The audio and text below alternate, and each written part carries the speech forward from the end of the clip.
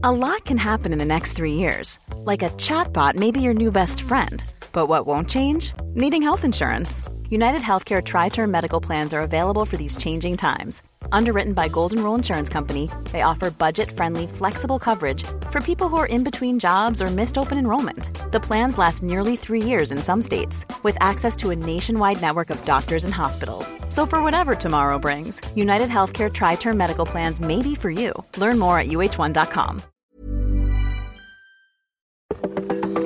Welcome to This Date in Weather History for Tuesday, May 4th. I'm AccuWeather.com's Evan Myers. The neighborhood of Germantown in Philadelphia sits at a higher elevation than most of the rest of the city.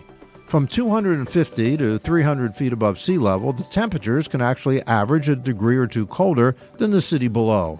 During weather situations that are borderline between rain and snow, oftentimes much of the city of Philadelphia will have a slushy mixture of rain and snow, while only wet snow falls in Germantown, and it's also adjacent elevated neighborhood of Chestnut Hill, sometimes depositing a couple of inches of snow.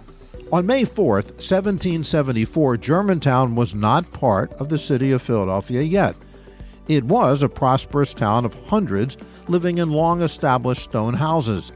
Germantown was founded in 1683 and awaited its fate as the location of one of the most important battles of the Revolutionary War 3 years later in 1777.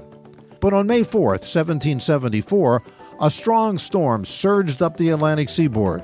Temperatures held just near freezing, and while rain fell in the city of Philadelphia below, 4 inches of heavy wet snow blanketed Germantown in one of the latest snowfalls on record in the region before or since. And that's what happened on May 4th. Be sure to tune in tomorrow for a brand new episode and find out what happened on this date in weather history.